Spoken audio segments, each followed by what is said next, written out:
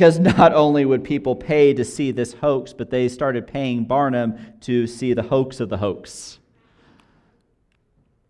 And so today we are going to look at a story of deception, that things are not always as they appear. Things are not how we think they are. And sometimes they're quite maliciously put there to rob us and distract us and steer us off course.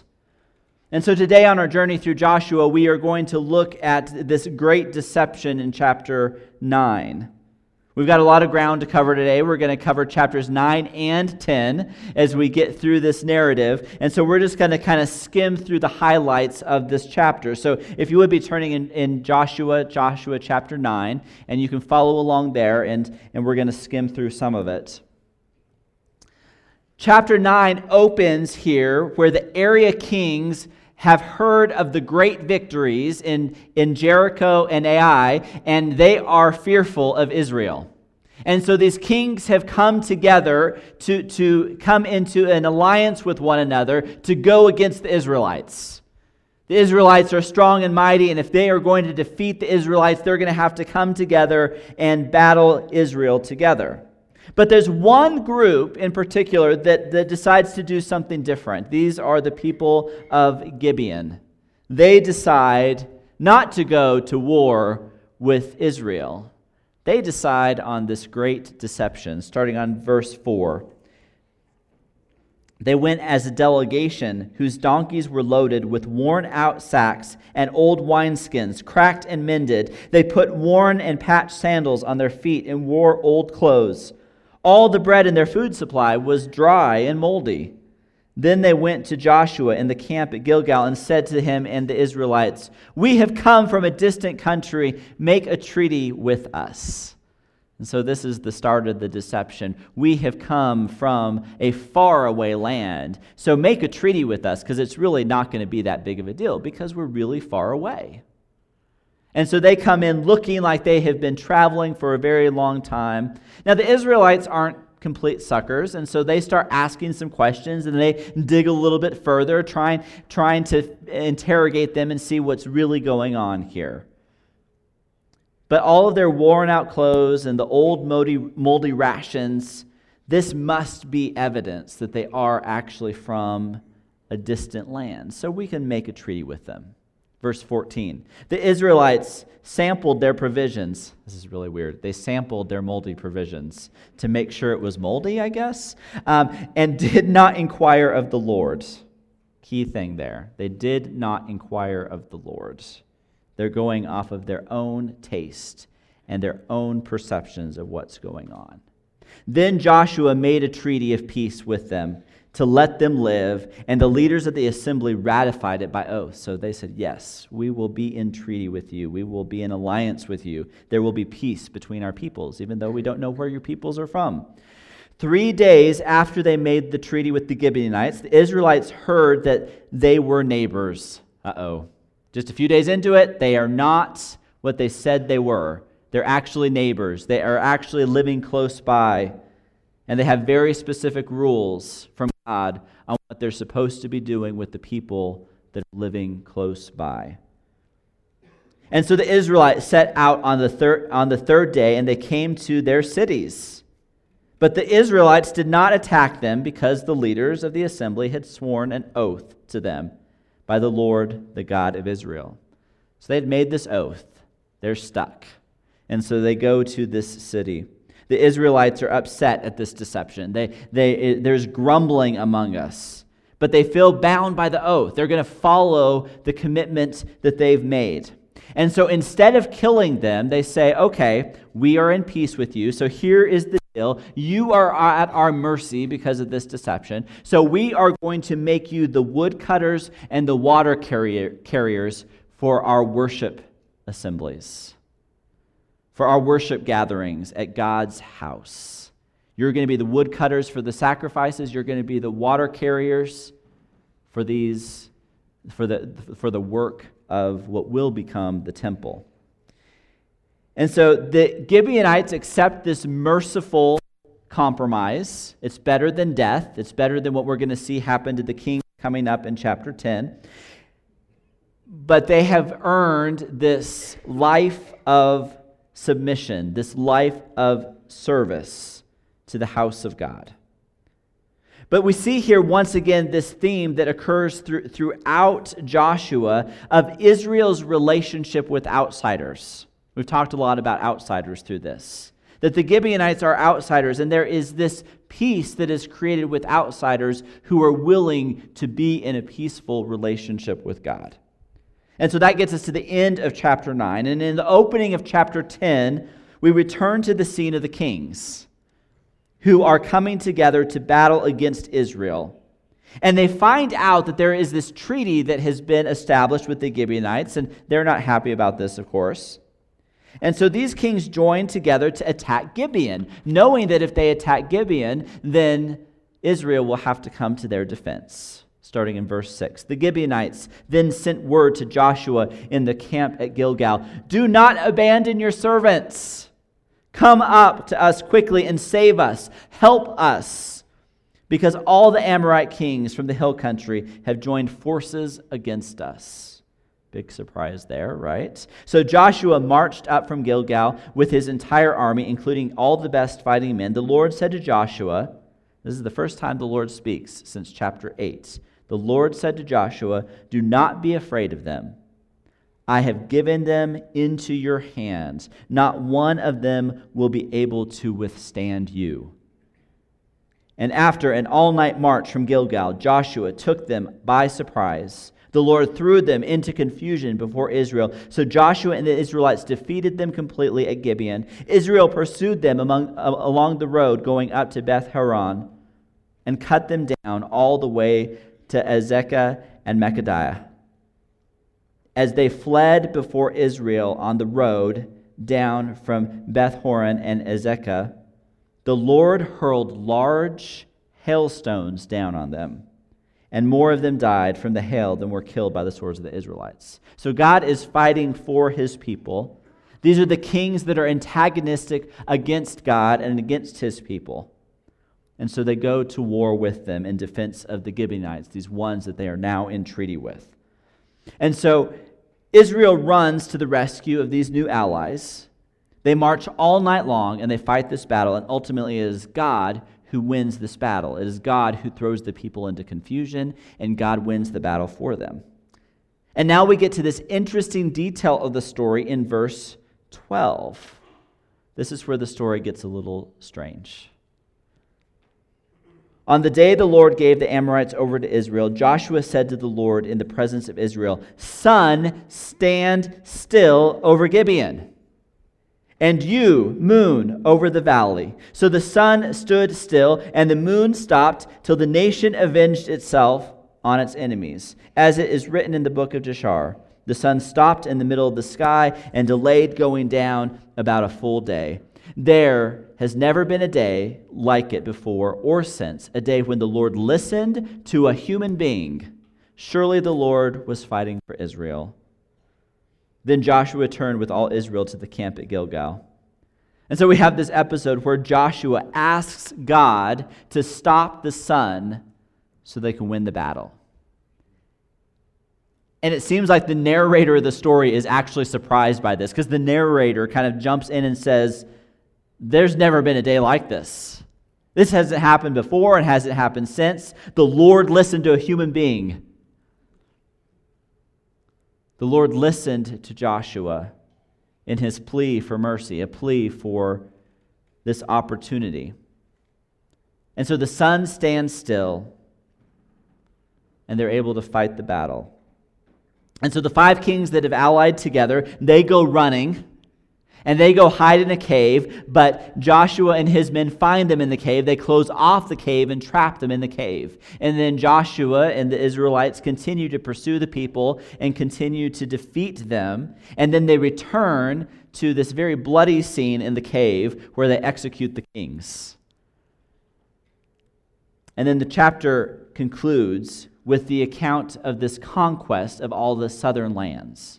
So we get through the end of chapter 10, and there is great victory for the Israelites as they have gotten the land that God has promised. But the last 2 verses, look at verse 42 and verse verse 42 and 43. These last two verses provide this very clear reminder of whose battle this is. All these kings and their lands Joshua conquered in one campaign because the Lord, the God of Israel, fought for Israel. Then Joshua returned with all Israel to the camp at Gilgal. And so we have these scenes here of this relationship being formed with the Gibeonites, them becoming insiders instead of outsiders, the kings rising up against Israel and them going out and battling with the kings. But God is intervening with this battle. He has the sun stay up until the battle's over so they have enough time to win, and God fights this battle for him. Now, as we read through this, there can be this huge disconnect between what we see in Joshua and what we see today. None of us are out in a battlefield pursuing enemies and trying to kill kings in caves. That's not our life's work right now. And so thinking about what does this mean for us as Christians today, what does it mean for them then, it can be a bit of a disconnect. And so thankfully we're not in a holy war right now where we're slaughtering God's enemies. That's not our calling right now. God has called us into a very different battle, a battle that is not of flesh and blood. But when we fail to remember that we are actually in battle, when we fail to remember that there is a spiritual battle that is going on around us, that there is an enemy at hand, waging war against God and against God's people, when we forget that, it lulls us into a place of comfort. It lulls us into an easy place of just showing up to church on Sunday and going about our normal lives as if nothing is really that different. We go about our jobs, we go to school, we go about our activities and the things that are around us, and we fail to realize that we are actually at war. That there is a battle being waged against us. And we are called to be active participants in that battle. That we need to be prepared for that battle. In Joshua, the conquest is confronting the ruling powers of the day and demanding that they would submit to God. And those who would submit to God, like Rahab and the Gibeonites, they were spared. And the ones who would not submit to God, like the kings who are in this battle in this chapter, they perish. But there is this battle of confronting the ruling powers.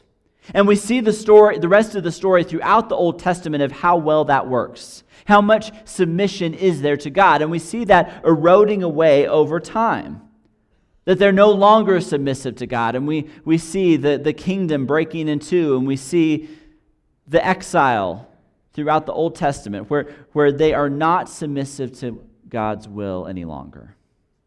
And then we have Jesus who comes in, and God is yet again confronting the rulers and the powers of the day.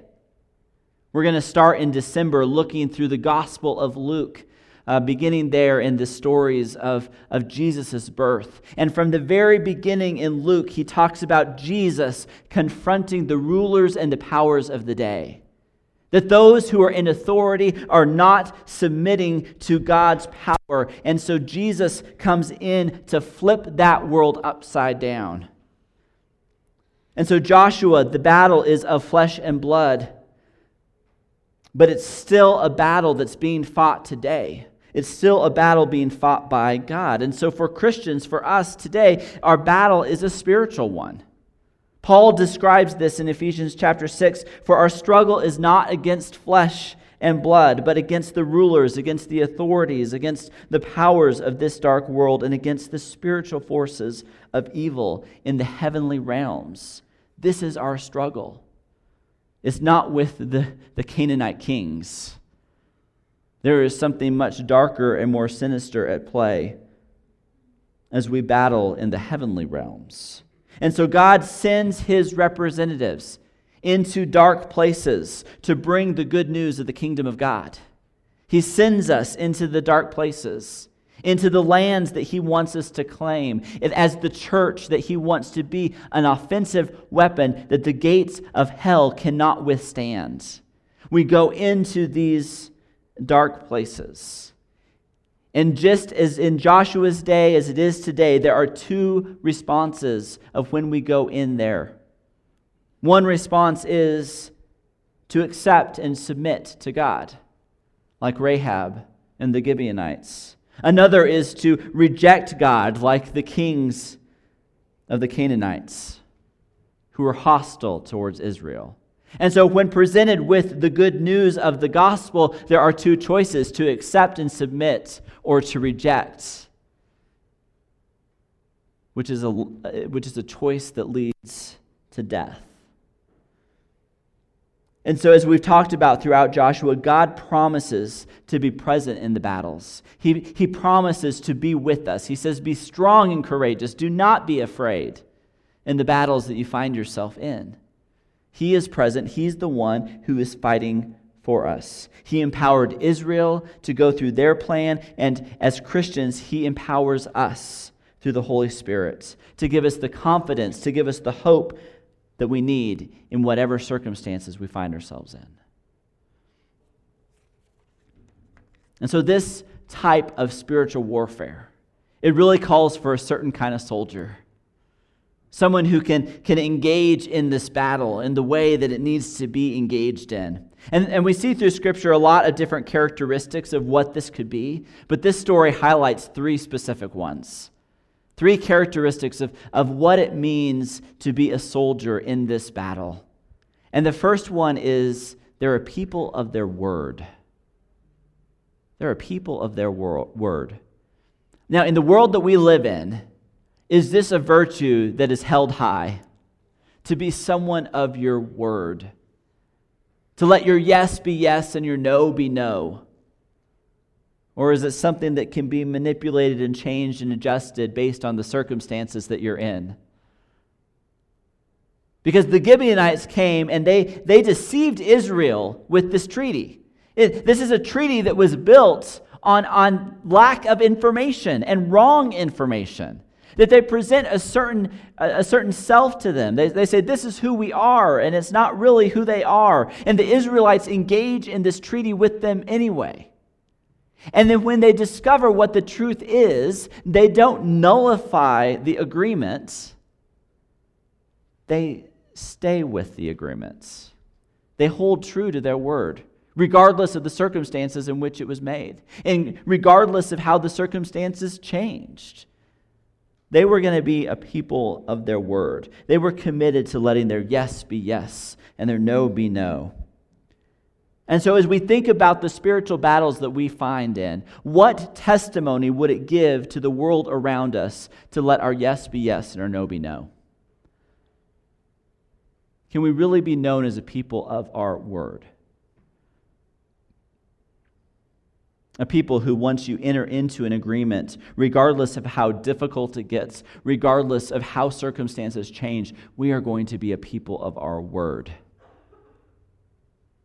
Joshua and the Israelites were a people of their word. They stuck with their commitment to the Gibeonites regardless.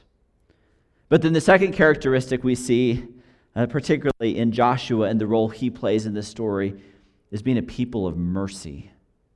A people of mercy. As they come to Joshua and say, hey, we want to be in a treaty with you. We want peace with you. Their fate rests in Joshua's hands at that moment.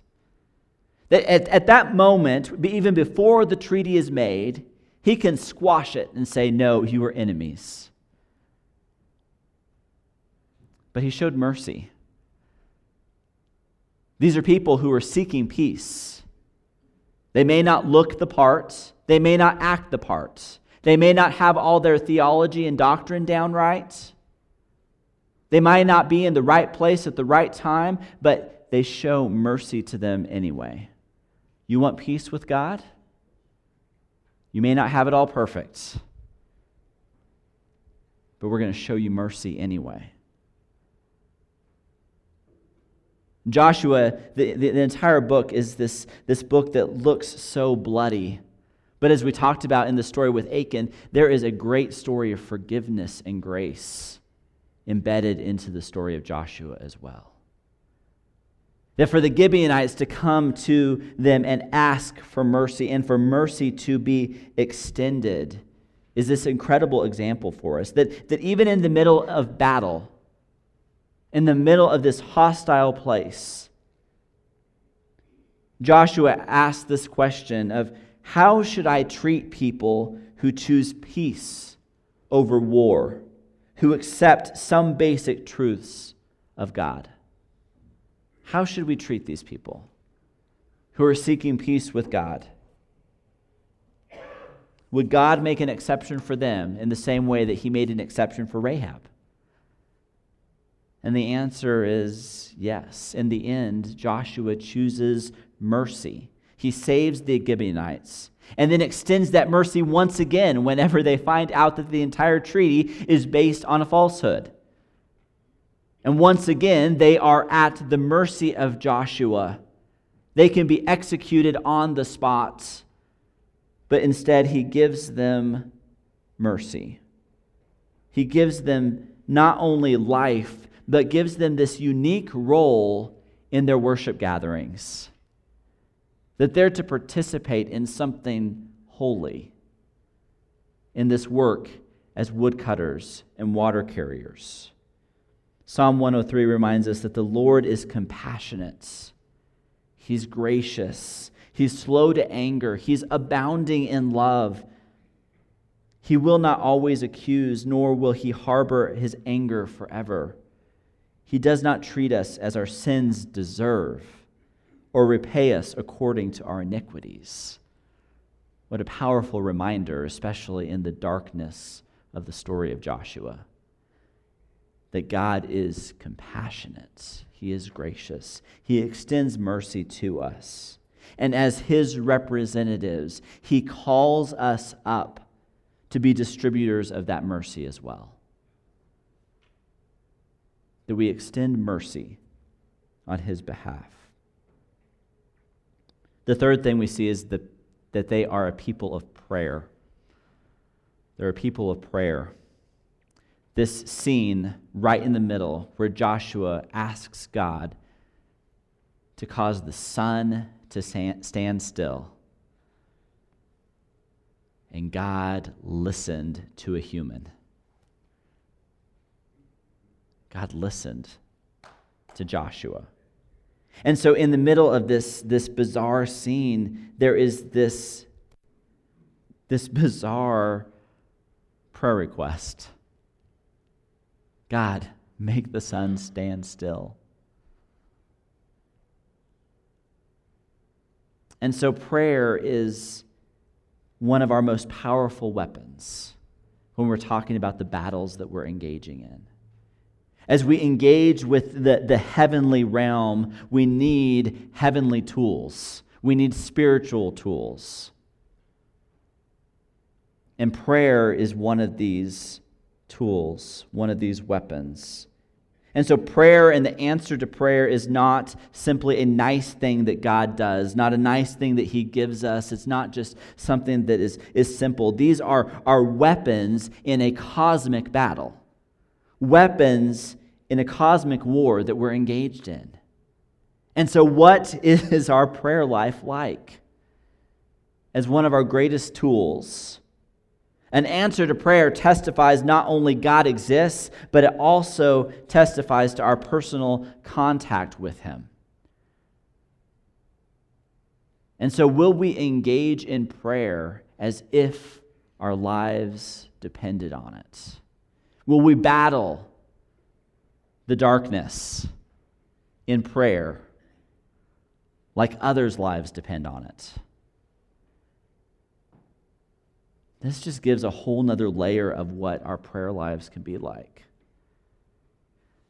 As you think about it being a real battle, a battle between good and evil, a battle between light and dark.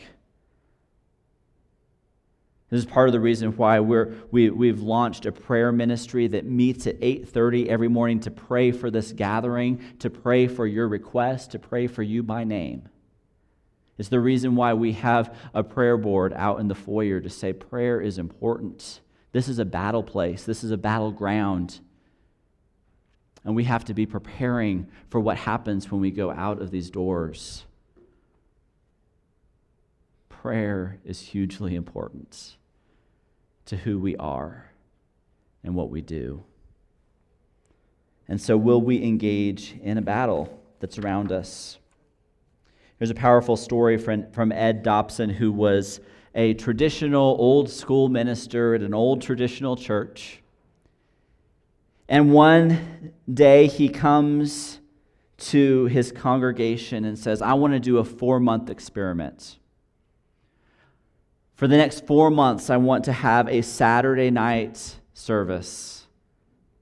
And on Saturday nights, we're going to invite street people and prostitutes and homeless that live near the church, and we're going to invite them in on Saturday evenings for a service that is specifically designed for them.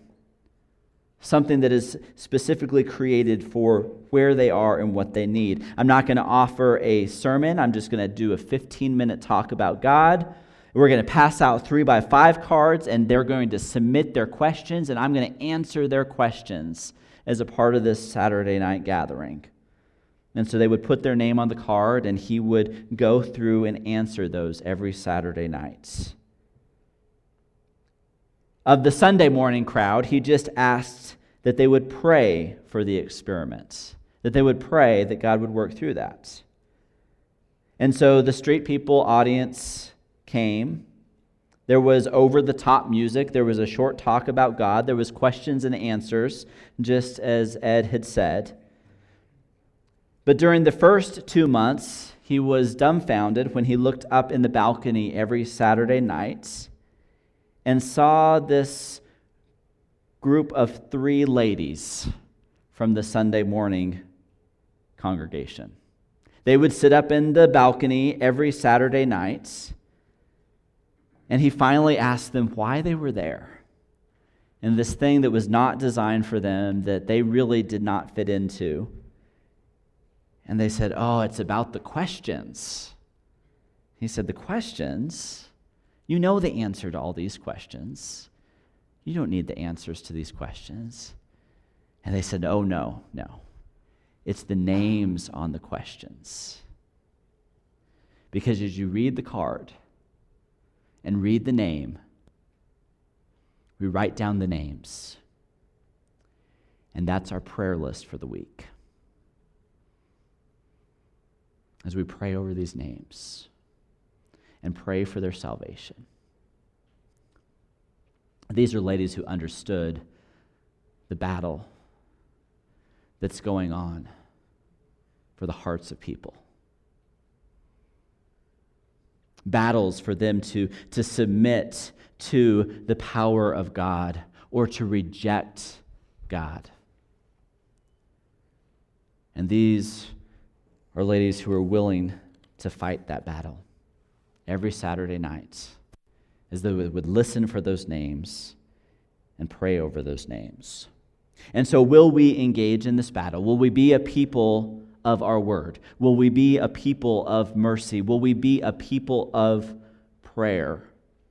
Because there are Gibeonites around us every day, around us today, in our workplaces, in our neighborhoods, maybe even in our homes, those who are outside of the kingdom, who are looking in to see what kind of people we are, and wondering who this God is. They haven't yet exchanged their rebellion. They haven't yet exchanged their rejection of God. But will we cultivate a place of belonging for them? Will we be a place where they can maybe look different, maybe not have it all figured out, maybe they're coming under deceit, under false pretenses, maybe their motives are not pure in why they're coming into this place, maybe they want something out of it, but will we engage anyway? Let's be standing. We're going to spend some time in prayer this morning as we get into this place of warfare, of battle. And so many of us have things that are going on in our lives that we are fighting against. And I want to encourage you to engage in that with someone else in prayer this morning. It can be one of the shepherds down front. It could be someone in your life group. It could be friends or family, someone, maybe one of your teachers or somebody that you're comfortable with. Engage in those battles together in prayer. Seek someone out to fight with you. Stop fighting it alone. Because Satan wants to isolate us and get us by ourselves so he can pick us off. So stop doing it alone. Invite someone to engage in this battle with you. Let's pray. God, we thank you for your words of life that are given to us. We thank you for the great mercy that is shown to us. And God, show us how to be people of mercy, people of love, people who can engage with you and on your behalf. God, we submit to you and we submit to your calling on our lives to be a church, to be a people who are a people of our word, a people of mercy, a people of prayer. Help us to grow in those disciplines. Help us to grow in those characteristics. And God, for the struggles that each of us are in, I pray that you will move mightily in those. We pray that you will bring healing. We pray that you will bring restoration. We pray that you will bring reconciliation in the broken areas of our lives. Where there is addiction, we pray for freedom. Where there's hurt, we pray for healing. Where there's separation, we pray for reconciliation. God, we pray that you move among us. Be glorified by what we're doing. It's in Jesus' name we pray. Amen.